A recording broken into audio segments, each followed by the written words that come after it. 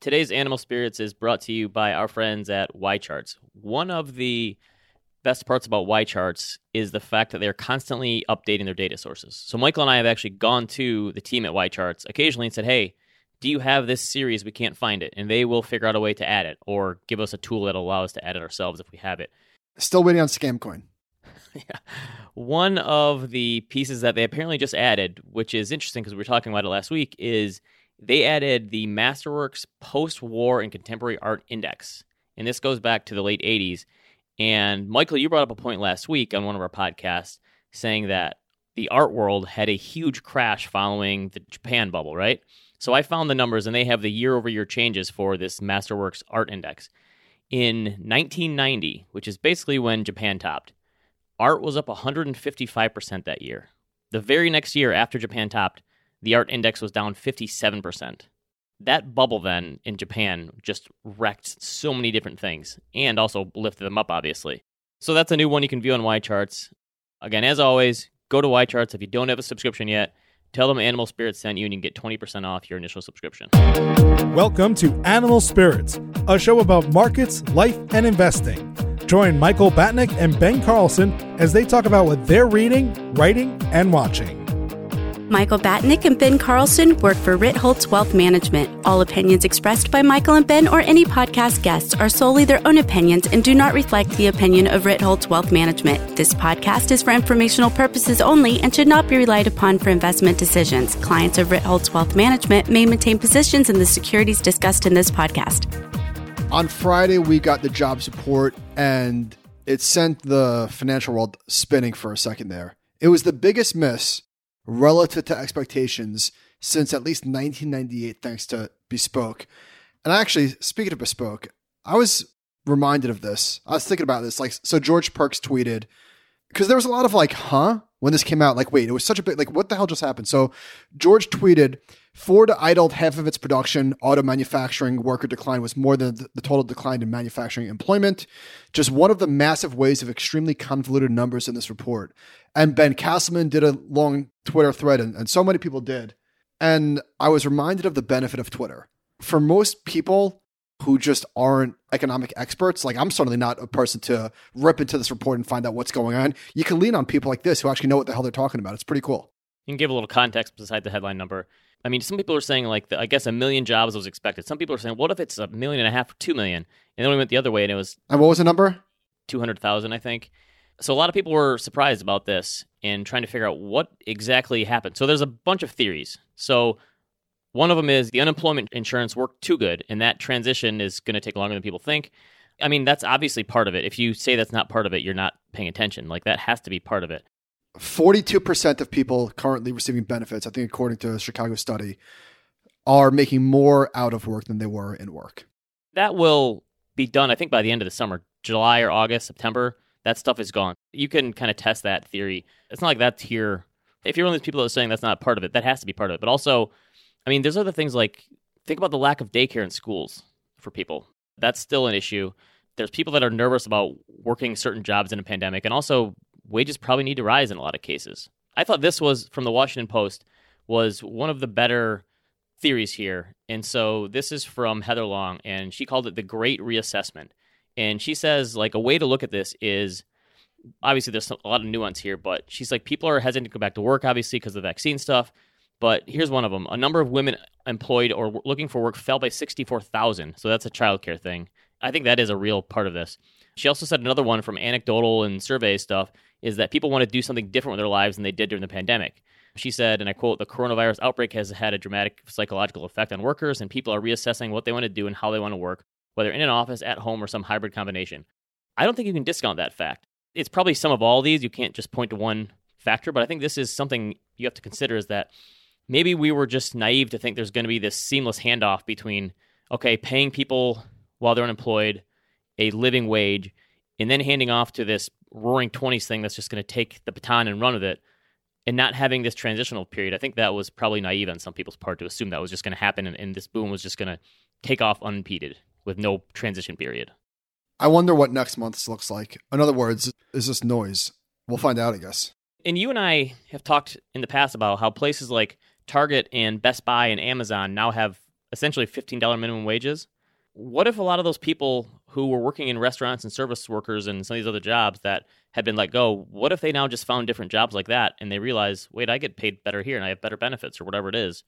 You could have had a realignment of people working in different industries. I don't know. One more number here, since we haven't done a good survey now. Pew Research Center survey this year found 66% of the unemployed had seriously considered changing their field of work, a far greater percentage than during the Great Recession. I do think that there is something to this fact that people have taken the last year. Life is in upheaval. What am I going to do? And we said that on one of the last podcasts, and I got a few DMs from people saying, hey, one guy said, I learned how to code and completely changed my career from what I was doing throughout this pandemic. That's something to that.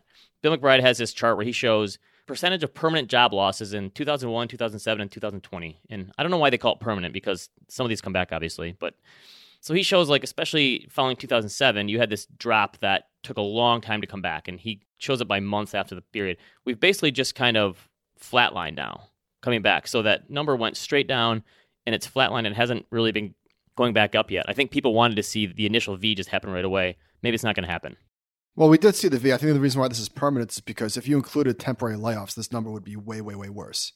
True. Okay, I get it. So that's just people who actually got fired. That makes sense. This is the kind of thing that was such a headline-grabbing number that I heard from non-finance people about this one. Some questions saying, hey, I saw this. What is going on here? I think anytime you deal with something like this where it's jobs and inflation, those kind of things. On the Today Show today, my wife always has that on in the morning, they were showing inflation in the grocery store, gas station and grocery store. Those are the places that the normal people, not people like us that pay attention to all this stuff all the time, normal people realize, like, oh, wait, there is inflation going on, that kind of stuff. So I feel like this was, with the job stuff, was something that people were paying attention to. They saw the number and it seemed surprising to them. Gas is definitely creeping up. I think I paid almost $3. It was around $65 to fill up my car. And I was like, I think that's a wild spin. It's the highest it's been in a while, for sure. We should have filled up tanks and put them in our backyard when oil was at negative $37 a barrel. New boil move. Yeah. Totally missed the ball there. Wall Street Journal had this piece about how millions of people are employed, and it's still, I think, 8 million people, give or take. 8 million fewer jobs today than pre-pandemic. Yeah. What if some companies, I think this happened after 2008 too, have just figured out they don't need as many people. They figured out people can work from home. Maybe some of the people that they had doing certain jobs at the office aren't needed as much anymore. There could be some of that where companies have just become more efficient. But the Wall Street Journal showed the changes in job openings. And like in manufacturing, construction, and retail, the changes in job openings since February 1st, 2020 are up like 50, 75, 25%, like big job openings. Tons of jobs. Hospitality and tourism is finally coming back after a huge drop. It was down like 70%. But the number of job applications, so March job openings are up 34% from January 2020. That's before the pandemic. That's a big number. Meanwhile, the number of job applications is down 13% from its pre-pandemic level. So you have all these job openings, but not nearly as many people applying for them. Again, it's probably going to be hard to go from a standing position to like 0 to 60 on this stuff. And I'm sure a lot of people were assuming would happen.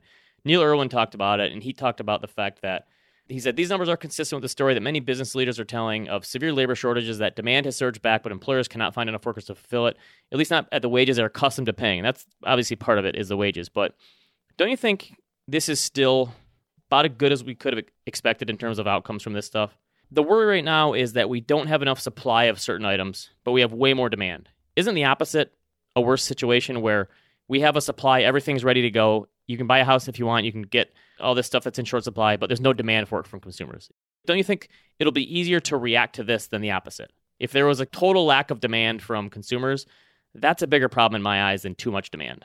Absolutely. The supply issues will get resolved. I think so, in one way or another. I guess the question is, what damage do they do in the meantime? Yes, I agree. I think corporations and companies will adapt. They will pay more, or they'll change jobs around, or something will, or lead times will happen, or they'll raise prices. Like all these things are options that you don't really have as many options if there's no demand. And here's another thing. This story was making its way around finance Twitter last week, and this is from some Biz Journal article in Pittsburgh. I'm going to read you the first couple paragraphs of this. So it says, as March drew to a close, Clavan's ice cream parlor in the Strip District in Pittsburgh found itself without enough workers for the upcoming spring and summer rush. Didn't even have enough workers to open its shop 7 days a week. Then on March 30th, the parlor announced it would more than double the starting wage from $7.25 an hour to $15.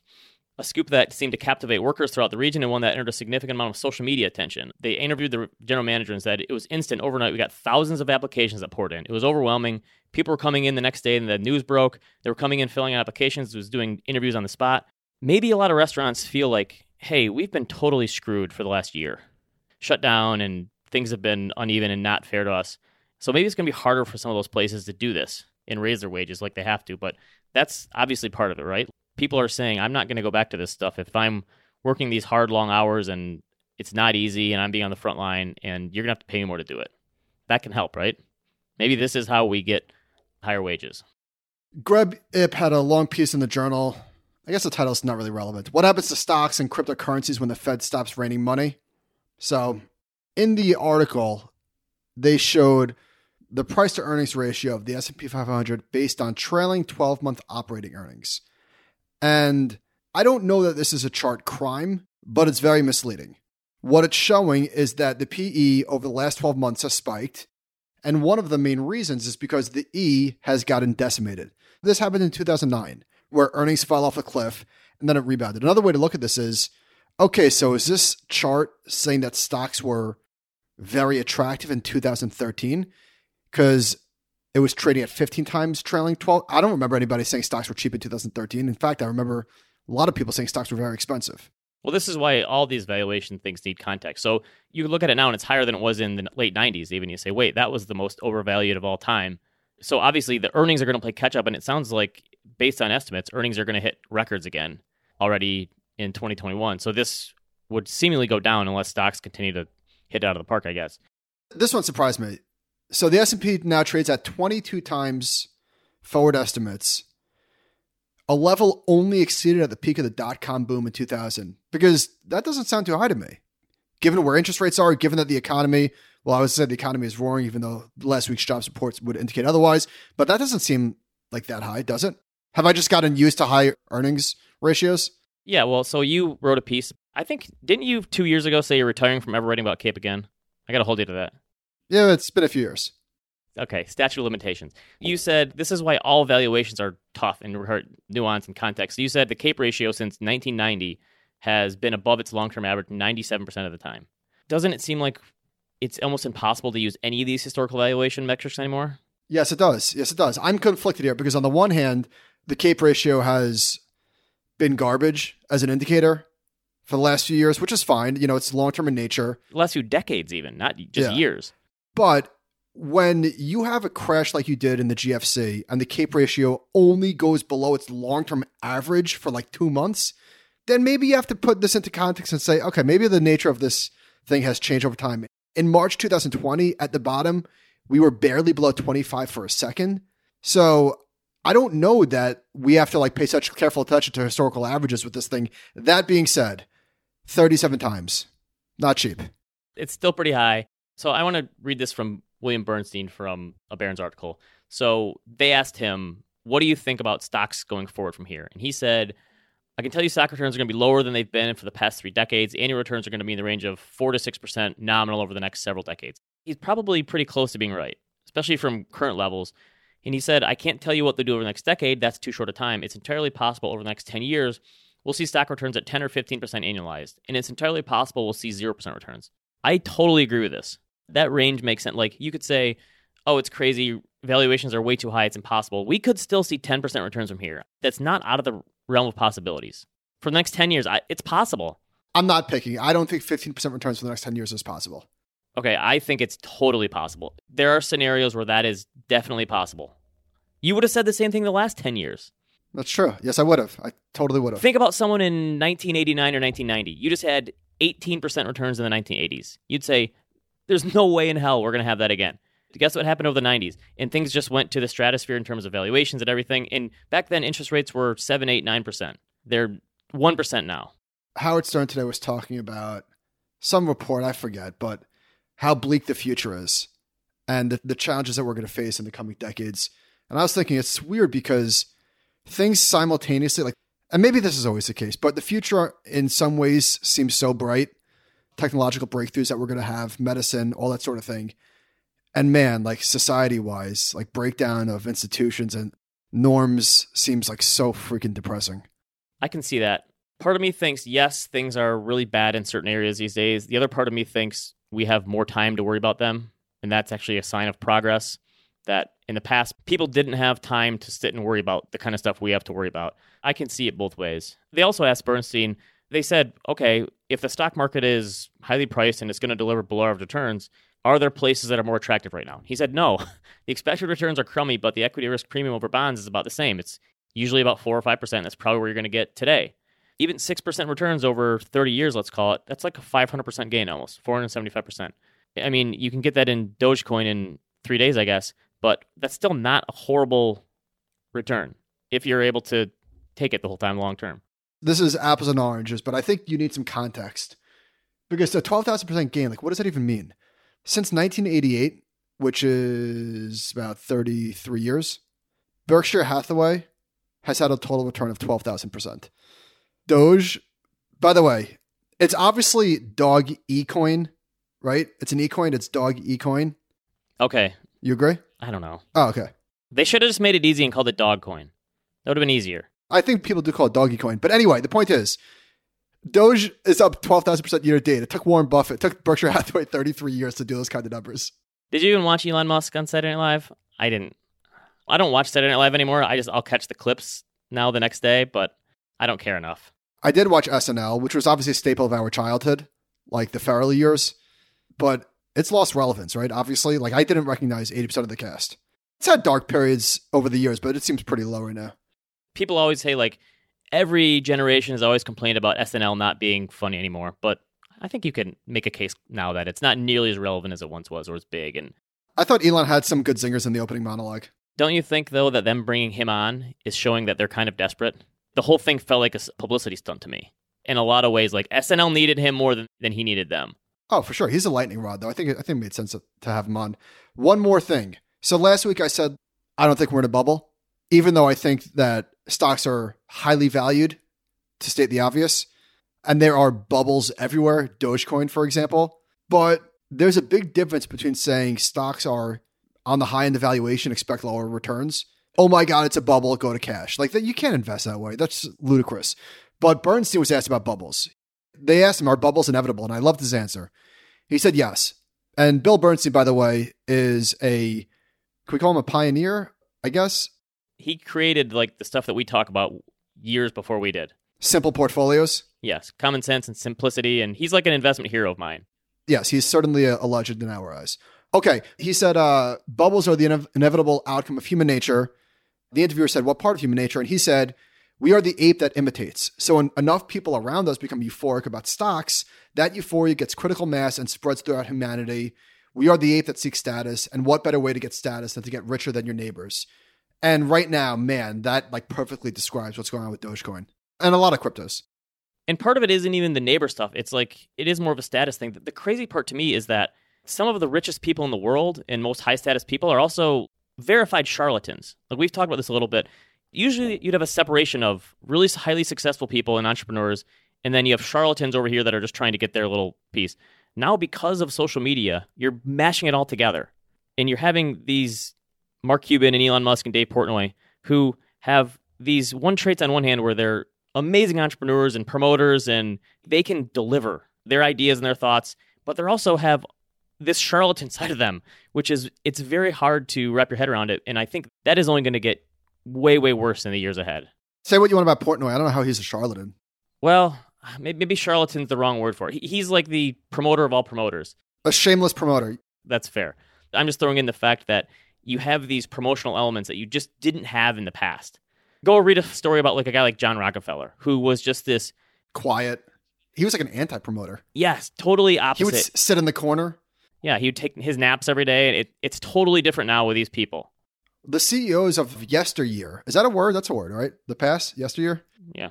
They were not like the CEOs of today. That's all I'm saying is that it's a totally different world. And when you get a taste of the spotlight, and guess what? Like Bernstein said, we're all humans.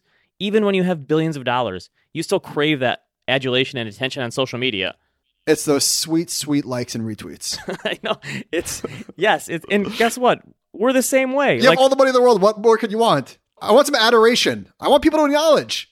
This is a weird turn, but someone said the other day after the Bill and Melinda Gates stuff came out, 6 of the top 10 most richest people in the world, or 7 of the top 10, are divorced. I don't know. It just gets back to the fact that, like, there's no perfect number or perfect level for anyone in terms of finding the balance of money and power and adulation and happiness and a happy life and like, it's impossible. No matter where you are, you're never going to find that spot to go, because I think no matter how far you move up the ladder, there's always, like, you're getting to a point where you see someone else that's always doing better in some way. Have you ever been in a position where somebody says to you, looks you in the face and goes, "What's your number?" I hope not. Have you? No, of course not. That sounds awful. But that's the thing. Your number is always going to be changing. It's a moving target. Of course. Much Of like course. the CAPE ratio. What's your number? More. Yes, for everyone.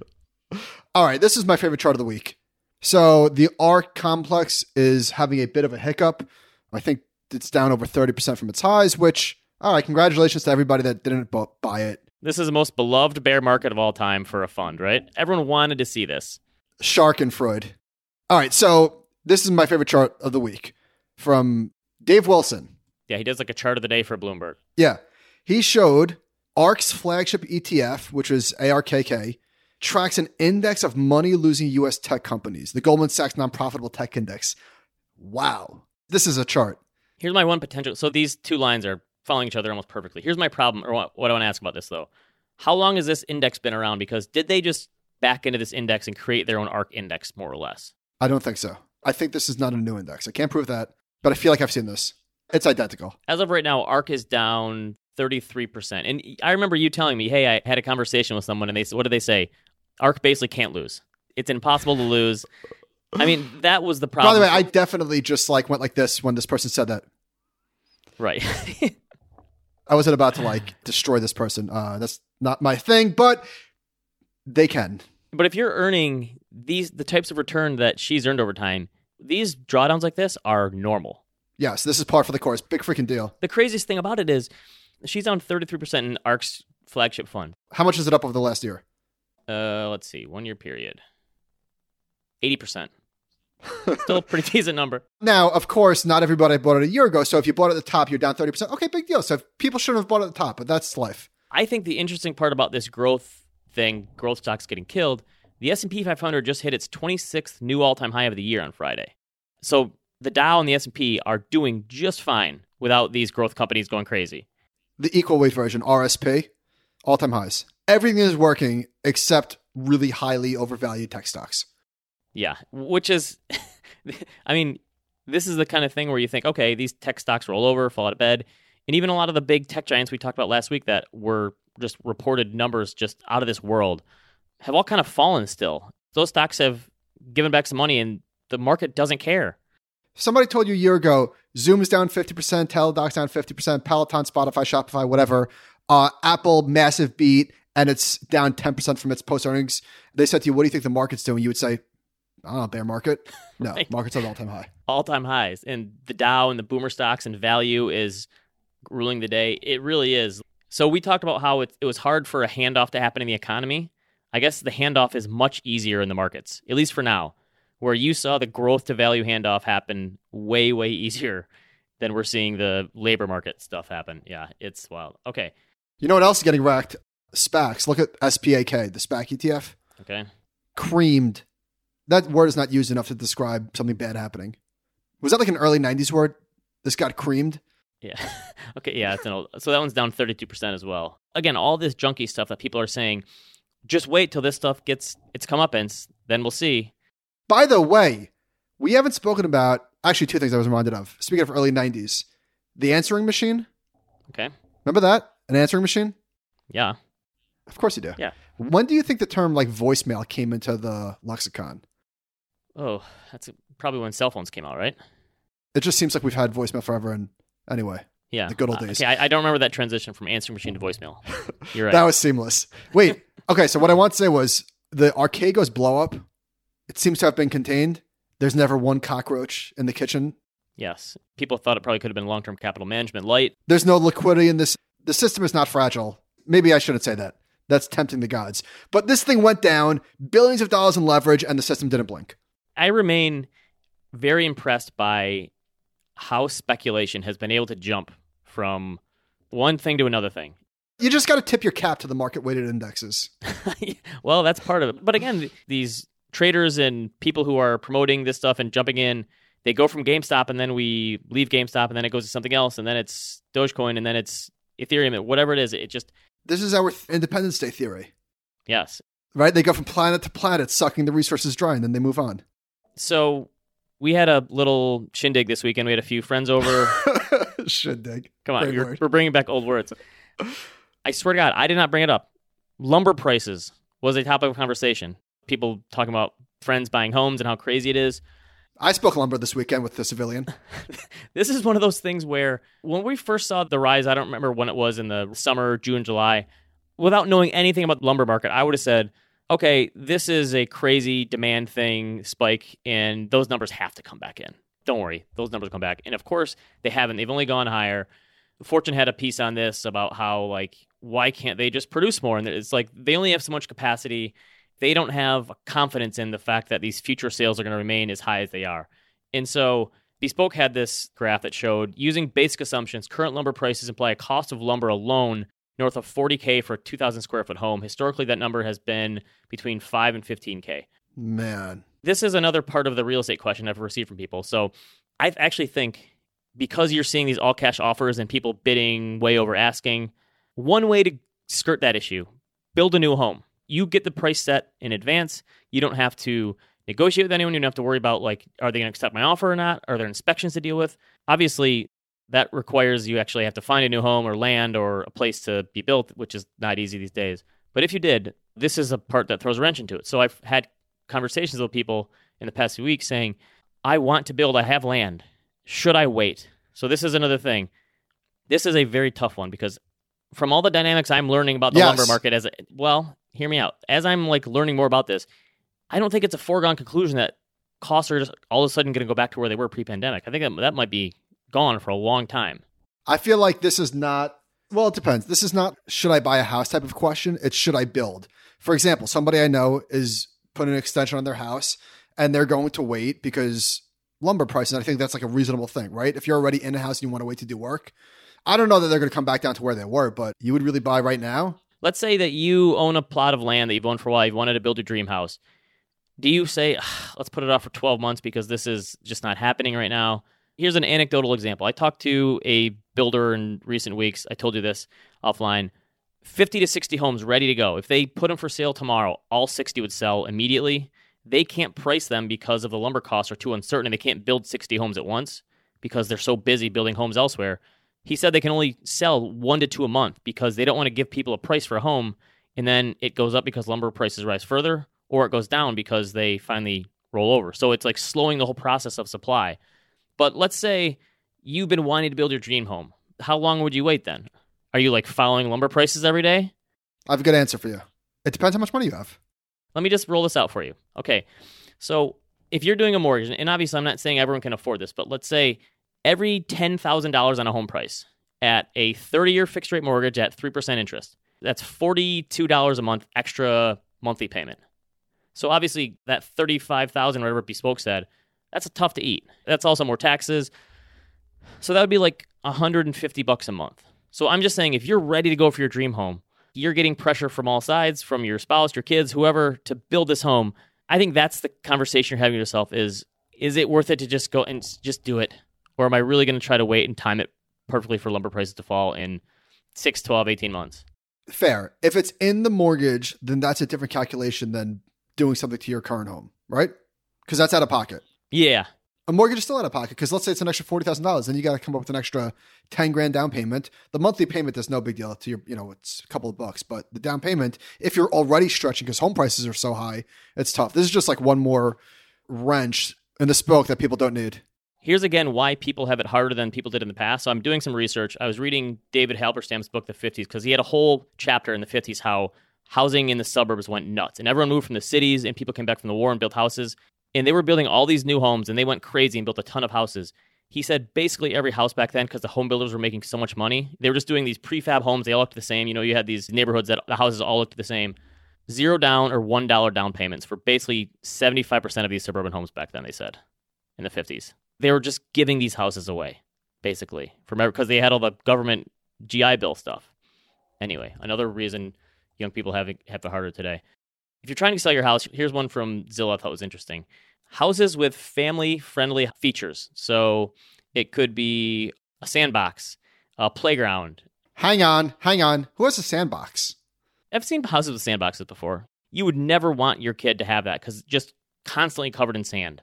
That's like the worst. All right, where I live, there's no room for a sandbox. Our plots of land in my neighborhood are 60 by 100. There's no room for a sandbox. All it requires is 4 logs and then you put some sand in it. All right. Yeah, I understand. But they're saying that these houses, listings mentioning a backyard sold 5.2 days faster than expected. Homes featuring a sandbox were 4.5 days quicker and a playground 2.5 more days quicker. They're kind of saying all this, a fenced backyard, a cul-de-sac, all this stuff, it's like just a big suburban thing and young people with families driving this. I think that's kind of what they're showing. Okay. I got a cold call today. Are you the owner of blank, blank, blank, blank? Yes. Are you looking to sell your house? No, but thanks for the call. Realtor or normal person? It sounded like realtor. But I'm getting cold called to buy a house. Did you ask them if they pay in Ethereum? I should have. Okay. I should have asked what they're doing for title insurance. That could have swayed me. This supply-demand imbalance, I get back to it. I'm doing some work now on like the number of homes built. And so in the 70s, we were building like 17 million homes for the whole decade. 2010s, it was down to like 10 million. We had 200 million people, let's call it, in the country back then. I would say, don't you have to adjust for like home buyers? So now we have 330 million people. So we have way more people and we're building fewer homes. This whole imbalance to me just seems like it's way out of whack, or people are going to be buying older homes for a while. So maybe lumber was too cheap? Maybe that's part of it. Kind of like wages were too low for some people. Cul-de-sac. That cul-de-sac is 3 words? What does that stand for? What does that even mean? You don't know what No, I know what it means, but... Oh, that sounds like French to me. Where did that come from? All right. That's good. I've always just that's the word, right? Oh, here we go. A vessel, tube, or sack.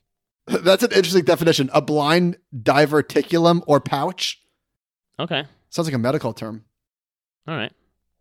That's it. Oh, this is interesting. There's an article in the Wall Street Journal. The mortgage boom is fading.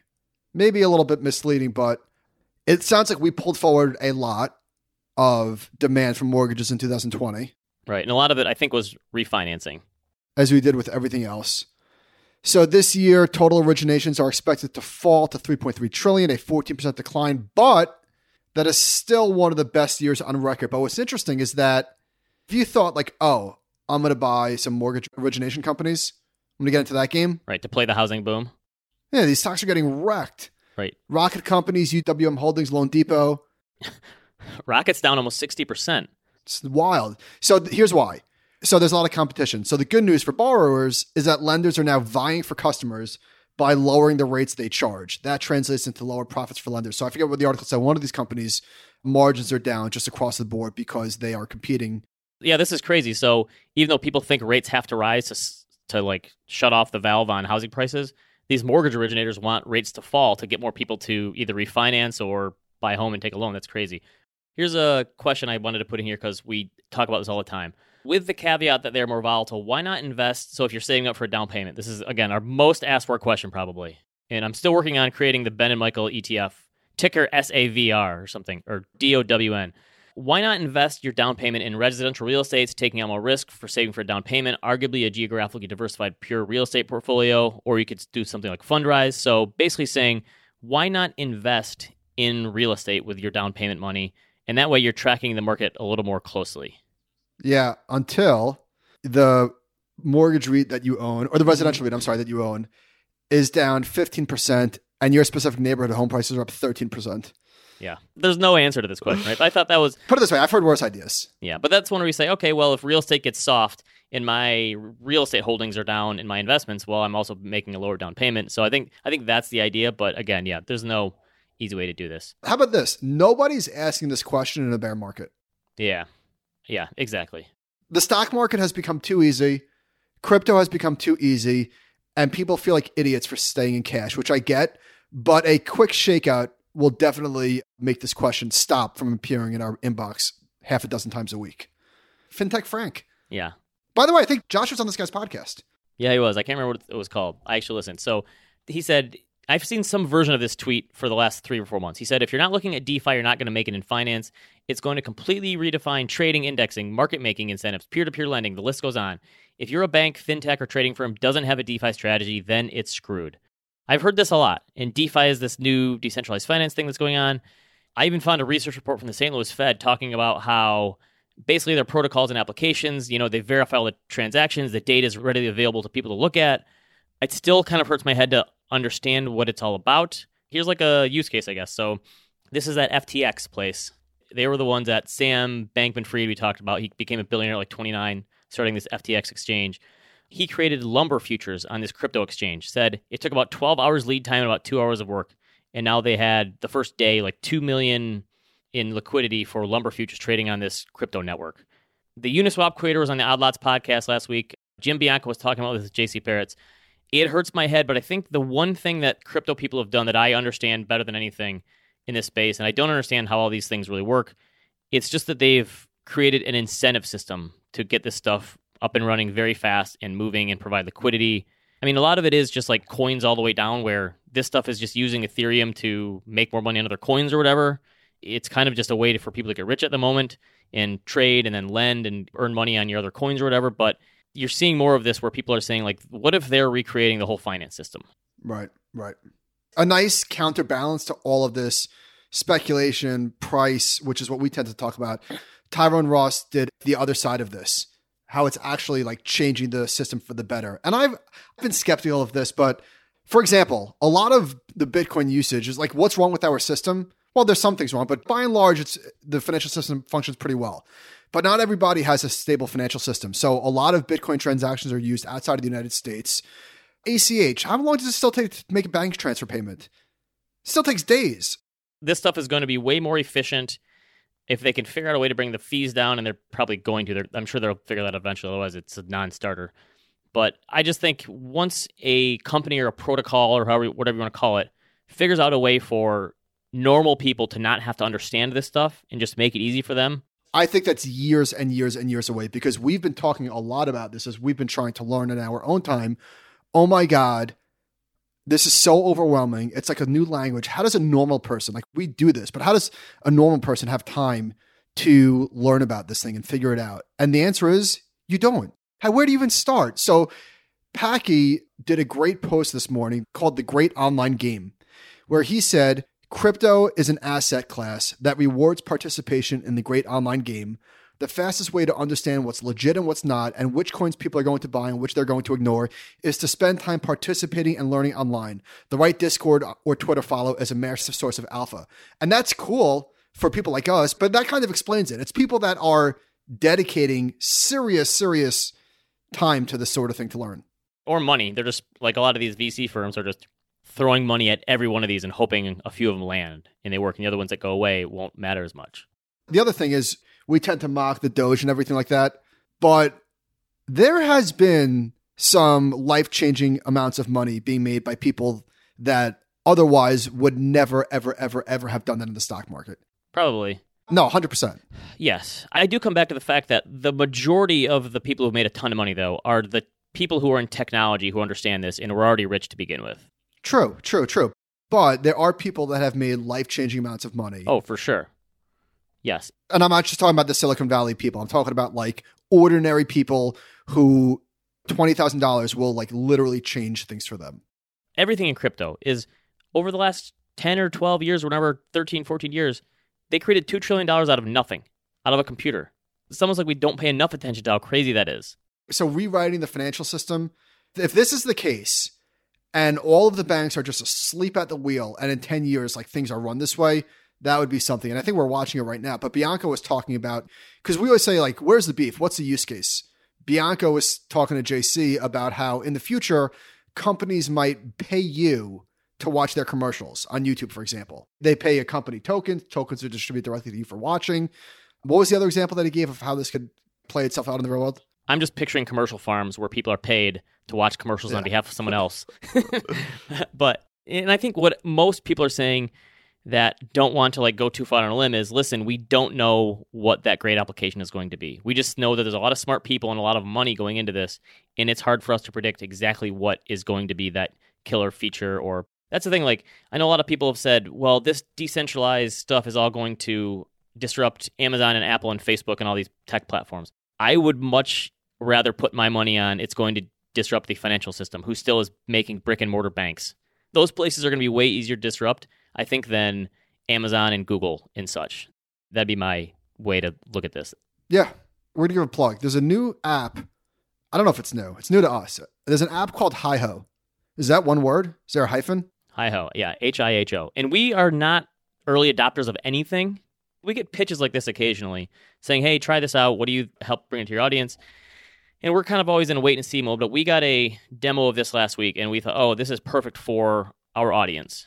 So it's an app, it's a social media app where it's all done on video and it's almost like doing a FaceTime. So Michael or I will go out and put out a question to someone. And maybe what we'll try to do is on a weekly basis, we'll try to do a Q&A. A lot of people in our listener questions, they put in very personal information, want to remain anonymous, which is fine. But if you have a more general question, we're going to put it out there and we could have you record yourself answering the question. And then we could reply to you it's almost like you're doing a FaceTime call, but it's a series of videos. It's almost one of those things where you have to kind of see it to understand it, but it's very cool. And we can put out random questions from the show and you guys can come reply on that through a video. And we could potentially use that on the show.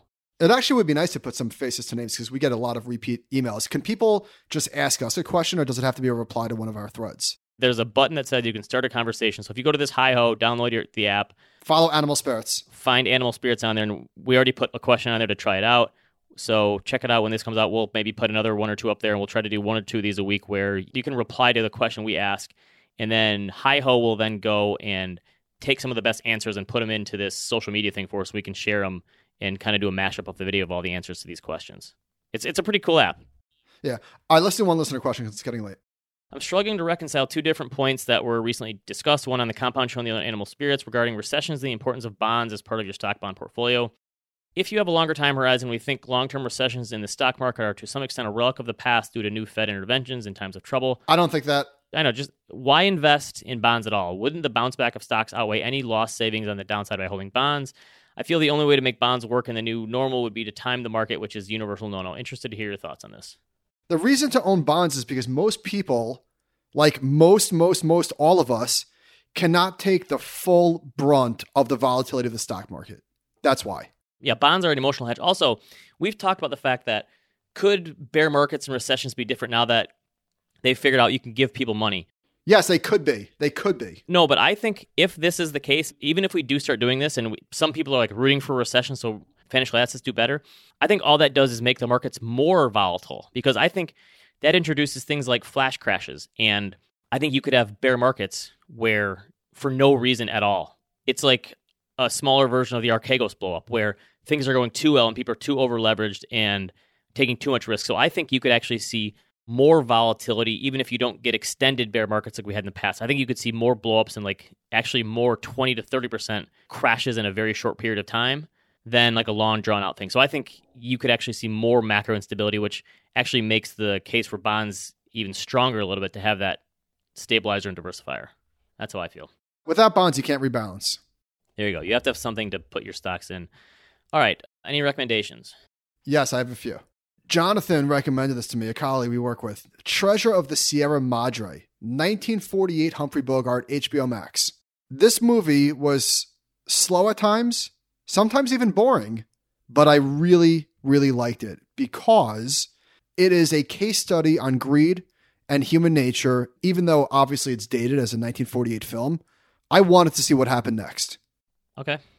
I just can't watch movies that are that old. Sorry. Have you tried? You're never going to pull me into one of those. I can't. Have you tried? Have you tried? I haven't. All right. You haven't even tried? What's your best like pre-1960s movie you watched? Casablanca? Casablanca, yes. I'll try Casablanca. How's that sound? Just try it. Vanilla Sky I watched. I didn't realize that was a Cameron Crowe movie. Oh, geez. I don't think I did either. I can't believe you never watched that. I really liked it. It was a disturbing watch. That's the kind of movie that stays with you for a few days after you keep thinking about it. I'm probably not going to revisit it. In fact, I'm definitely never going to rewatch this movie. But it also reminded me, I forgot that Tom Cruise and Penelope Cruz was a thing. Oh, yeah. That's right. I forgot about that, too. Cameron Diaz plays a really good psycho ex-girlfriend in that movie, right? She was tremendous. I gave Vanilla Sky 7.4, 7.5 range. Fair? Yeah, I think it's fair. It's in the 7s for sure. And I also watched Adventureland. Jesse Eisenberg. Movie's got a great cast. Kristen Stewart. Kristen Wiig? Why was she in that? Yeah, Bill Hader, Ryan Reynolds, of course. Oh, the guy from, I forgot his name, Martin something? Yeah, the other guy from Silicon Valley. Yeah, Martin Starr. Yeah, Martin Starr. What's his name in Silicon Valley? I can't remember. I gave up on that one. That's a Ben movie right there, Adventureland. 7.6. Okay, I'm surprised you liked it that much. Okay. I really did. You know why? I got a thing for Jesse Eisenberg. Yeah, he's pretty good. Interestingly, this is his second mid-1980s movie that I really liked. It takes place in 1987, and it's just, what's the story? It's just an adolescent finding love, going to college, living, just about life. Yeah, high school, college, summer jobs.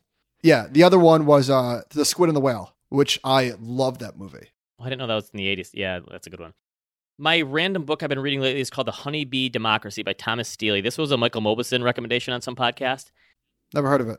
It's about how bees work together and teamwork. And the craziest thing is these guys who figured out like how to study bees in like the 40s, 50s, and 60s. And they figured out that when a bee goes and finds a place to do what they do. Honeycomb? Yeah, they come back and they do a dance. And they figured out when these bees dance, what they're doing is they're creating a map for the other bees to find this great spot to do their thing. The fact that these guys did all this stuff is kind of mind-blowing. It's kind of a dense book, but really interesting. Sticking with insects. Favorite new show by far, biggest surprise of the year, Mosquito Coast on Apple Plus. I saw some CBS morning show a couple weeks ago with Justin Theroux. He's the star of it. You're a big Justin Theroux guy. Yeah, he's not bad. This show is really, really good. It's got NSA stuff. It's got fake identity. It's running from the law. The first 2 episodes, my wife and I are like, holy cow, this is actually really good. Way better than we thought it would be. 2 episodes in. Are you still watching Mayor of Easttown? Yeah, I like it. Still good? Yeah, I'm 3 episodes in. All right, one more. I rewatched Training Day this weekend. Hey, I did that a few weeks ago. Is Denzel in that movie as Alonzo the most intimidating movie character of all time? When he tells Ethan Hawke, the rookie cop, you're going to smoke this PCP, and he does it. Like, I feel like if I was in that situation, as a non-drug user, I'm smoking that. If he tells me to do it, I would do it. So I've tried to think of, not like most scary, but who's the most intimidating movie character of all time? He has to be one of them. He was so good. And so here's what I came up with. Debo from Friday. Yeah, Ice Cube beat the crap out of him. But Ethan Hawke takes down Alonzo at the end of Training Day. Anton Chigurh from No Country for Old Men. He's very intimidating. Just how slow he is.